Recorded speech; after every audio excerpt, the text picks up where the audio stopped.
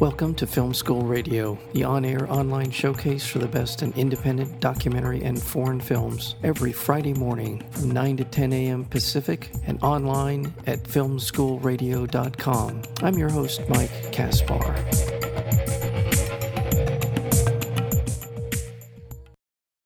The Netflix limited documentary series Night Stalker, The Hunt for a Serial Killer, tells the spellbinding true story of how one of the most notorious serial killers in American history was hunted down and brought to justice.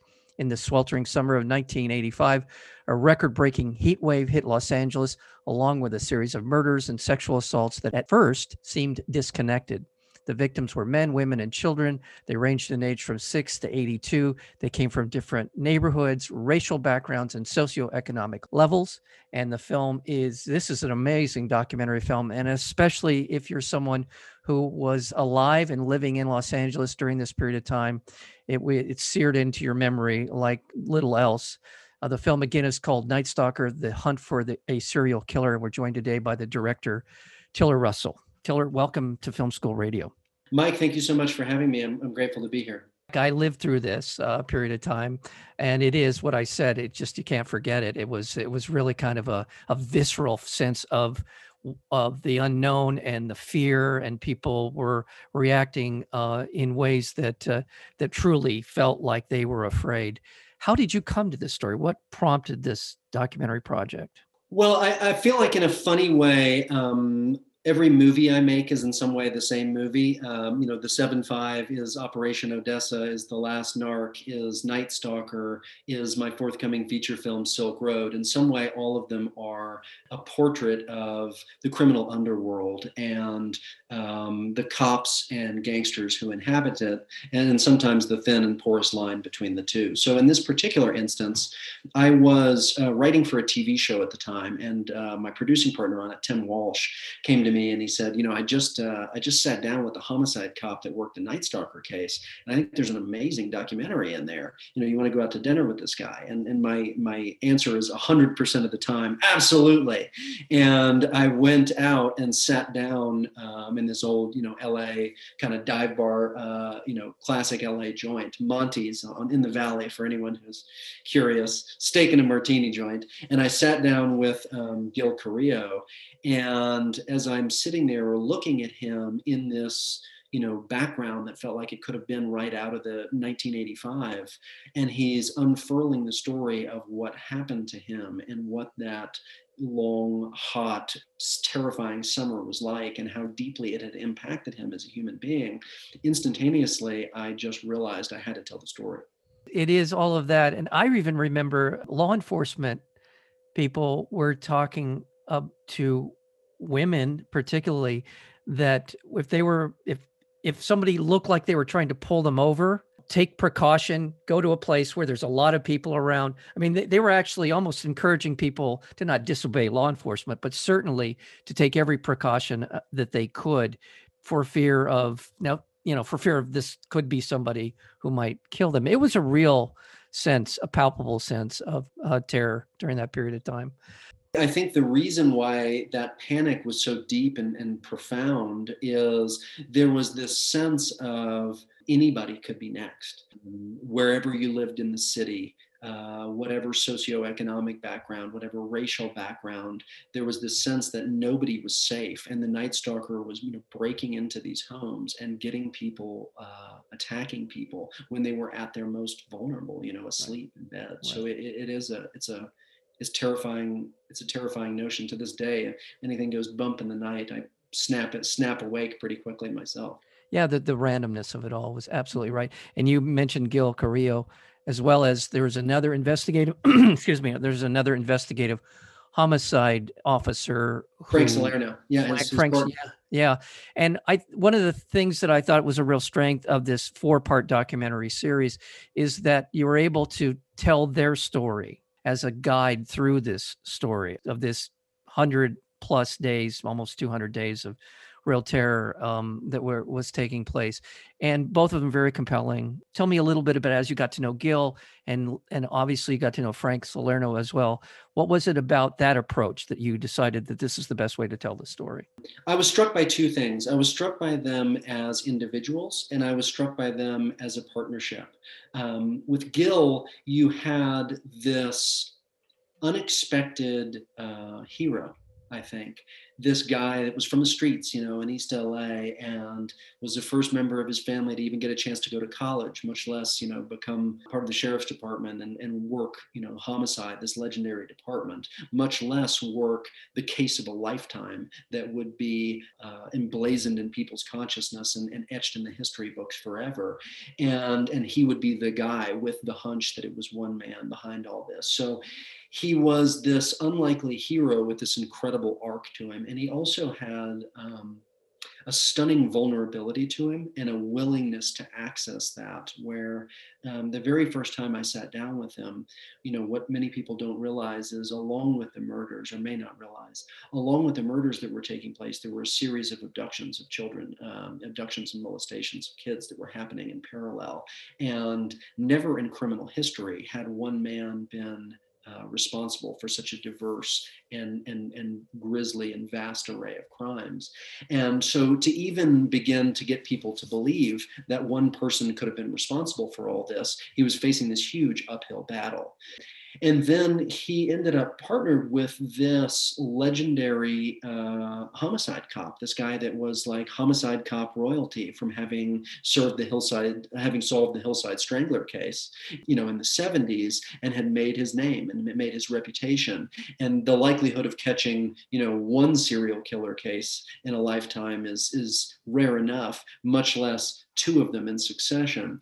And so Frank, as the kind of grizzled veteran who'd been through it before and had a bit of the playbook and knew the mistakes as well as the successes, and Gil as this, the youngest member to have ever made sheriff's homicide in the history of the department, the Bulldogs, the department was called.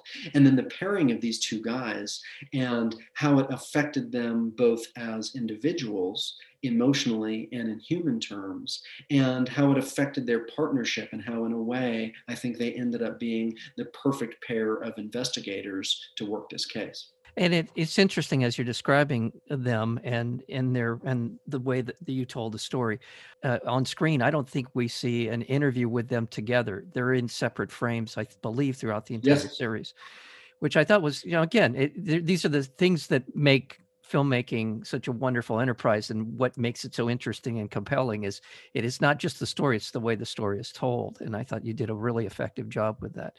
Their story is those are LA stories. That's the other thing. This feels very much, it did take place in Los Angeles, but the way you told the story, again, really seems to embrace the ambiance, if you will, of Los Angeles. And yeah, we were acutely aware of that. There is this amazing lineage of LA crime stories and sort of film noirs. Whether you're dating back to Dashiell Hammett and Raymond Chandler through James Ellroy in terms of the books, there's this continuum of these stories, and this was a clearly iconic LA story. And so you're aware, okay, it fits into this lineage, and how do we acknowledge it, claim a piece of that, and be a part of that continuum of stories. Yeah, absolutely. And even in the victims, this is a cross section of, as we said, the demographics, not only age wise, but by ethnicity, by all kinds of different measures. This was, and it was an interesting thing that I had never been aware of. And you hear in the film, Night Stalker: The Hunt for a Serial Killer, which, by the way, is premiering on Netflix on January 13th. So be checking this out. Is that I say this guardedly. The way I'm going to ask this question is a guarded way, and that is, fortunately for us, psychopaths, serial killers generally do fit a pattern of behavior, victims, or the way in which they perpetrate their crimes. And so, again, I was not aware that this was something completely new in the way that, and I'm not sure I even want to say his name out loud, but this serial killer went about his business, which was completely unique. And also, there's an element to this documentary series, which is procedural. It's not Law and Order procedural, but it is very procedural in terms of pulling back the curtain to understand how law enforcement operates and these different alliances that they need in order to solve these cases. If you wouldn't mind talking a little bit about, that's a very interesting part of the story. Yeah, there are a couple of interesting elements that you pointed out. Is, for one thing, there had never been a serial killer in criminal history that was completely without an MO and worked in this patternless fashion, where the victims were men, they were women, they were children. They came from different parts of the city. There were different murder weapons used. Sometimes it was guns, sometimes it was knives, sometimes it was hammers, and so and then there were child abductions that were taking place in parallel to this, and then there were kids that were being abducted and molested and then released alive. And so it was without precedent in criminal history, such that it was a challenge from the get-go when Gill had a hunch, hey, I think there's one man that's behind all this, to even convince the rest of the department that that was the case. And then, what you also have to remember kind of contextually is this is 1985, where it's the pre-digital era, it's the analog days, where we don't have DNA. There's not even a computerized fingerprint database. So when you go to match fingerprints, there are, the forensic experts that are literally holding up prints with a magnifying glass and looking to manually match them. And then it was across all these jurisdictions within the city. So for that reason, there was this incredible, I guess, complexity to the investigation from the law enforcement's perspective. And then there was also the cat and mouse with the media. It's the advent of the 24-hour news cycle, right? And suddenly you've got like the story of the decade, and so there's this frenzied coverage in the paper, on the nightly news, of the Night Stalker, the serial killer. And so then it becomes this game of cat and mouse, where the reporters, they want to get the story out at any time. The public's got this right to know, but for the cops, anything that the reporters, particularly if it's sensitive evidence or data, can compromise the investigation. So there are these, as you'll see in the series, these quid pro quos that are brokered. It was a fascinating array of divergent interest and vectors that were kind of in conflict with one another. And we tried to portray the complexity of that.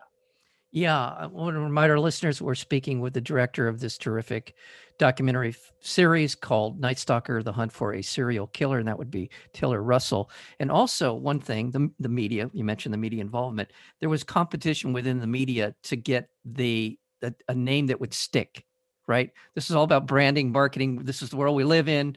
How do you want him to be known? How is he known?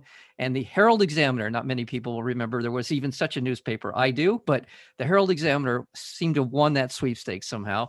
And, it was just fascinating. I mean, it is today exactly what we call branding, right? Where every paper and every station is trying to put their own stamp on the story. And so you had the Valley Intruder, the Walk-In Killer, and for a long time, these people sort of persist in the nomenclature. And then, like you said, Herald Examiner, there it is in big bold print, the Night Stalker. And as soon as that headline was out, the branding stuck.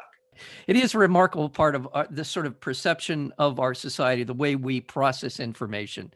It says a lot about us, that we need that. We need something, a nomenclature we can hook. There you go.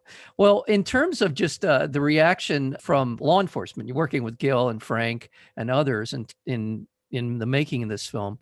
What's been the reaction from them in terms of the way you went about telling the story? Because before you answer that, the film, the first 2 episodes of this, I felt they were very high energy, a lot of drama. It feels like, just from a tonal perspective and sort of a technical perspective, there was a lot of energy in the telling of the story. You really, there's a lot of impact, I guess is what I'm trying to get to. But as the series progresses, it becomes more almost reflective, more measured in the way that you went about it. Was that a conscious decision on your part? It felt like there was a certain arc to not only to the story itself, but the way in which you told the story. A very astute set of observations, and a really interesting question. Yes, I think, to your original point was, I conduct every interview in isolation, because what you want people to tell their stories in granular detail, every twist and turn of it. And then you want to find the points of contact so that you can interweave the different braids of the story. And so, and then when you're telling a past tense story like this, the movies I make are sort of, 360 immersive experiences where if you weren't there, if you weren't involved, if you didn't put the handcuffs on, carry the gun, lose a loved one, you're not in the movie. And so, the attempt is telling a past tense story to make it feel present tense and visceral and driving. And so by just sharing the information that the cops have at the time, or what the experiences are, the victims as those crimes take place, and then as the series goes on, there is a degree of reflectivity that you have, because this is a story that took place 35 years ago. And so, and to some extent, to really get at the truth, someone once said that, the newspapers are the rough draft of history, right? Well, to get at the real heart of what was the cultural impact of this, and why is this hung with us, and why, and what really happened, and why, you need a degree of distance from it. And so I think the series kind of allowed a bit of reflection, so that 35 years later, the questions are like, does this stuff still haunt you? Does it keep these cops awake at night? How do the victims contend with having been a piece of this, gruesome piece of LA history? And so hopefully it offers, as you said, both a gripping, propulsive narrative, as well as a thoughtful assessment of why the story matters. Well, I want to thank you so much, Tiller Russell, for the work here. It is not only gripping and in the ways that you just described, but it is a slice of LA history. And to say what impact it had moving forward, I mean, at the end of the film, we see how the community got involved, how much of an involvement people felt, sort of connected and invested in what was happening. There's a lot of other things involved in simply the actions of a psychopath who went about brutally killing so many people, maybe more than we even acknowledge or know Almost at this certainly. point. And so it's all of that and more. And congratulations on the Netflix rollout for the film. By the way, January 13th, you can begin watching this on Netflix. The film again is Night Stalker: The Hunt for a Serial Killer, and we've been talking with the director, and that would be Tiller Russell. Tiller, thank you so much for being here today. Thank you so much for having me. I appreciate it. Thank you for the thoughtful time, and wishing everybody a happy and safe new year.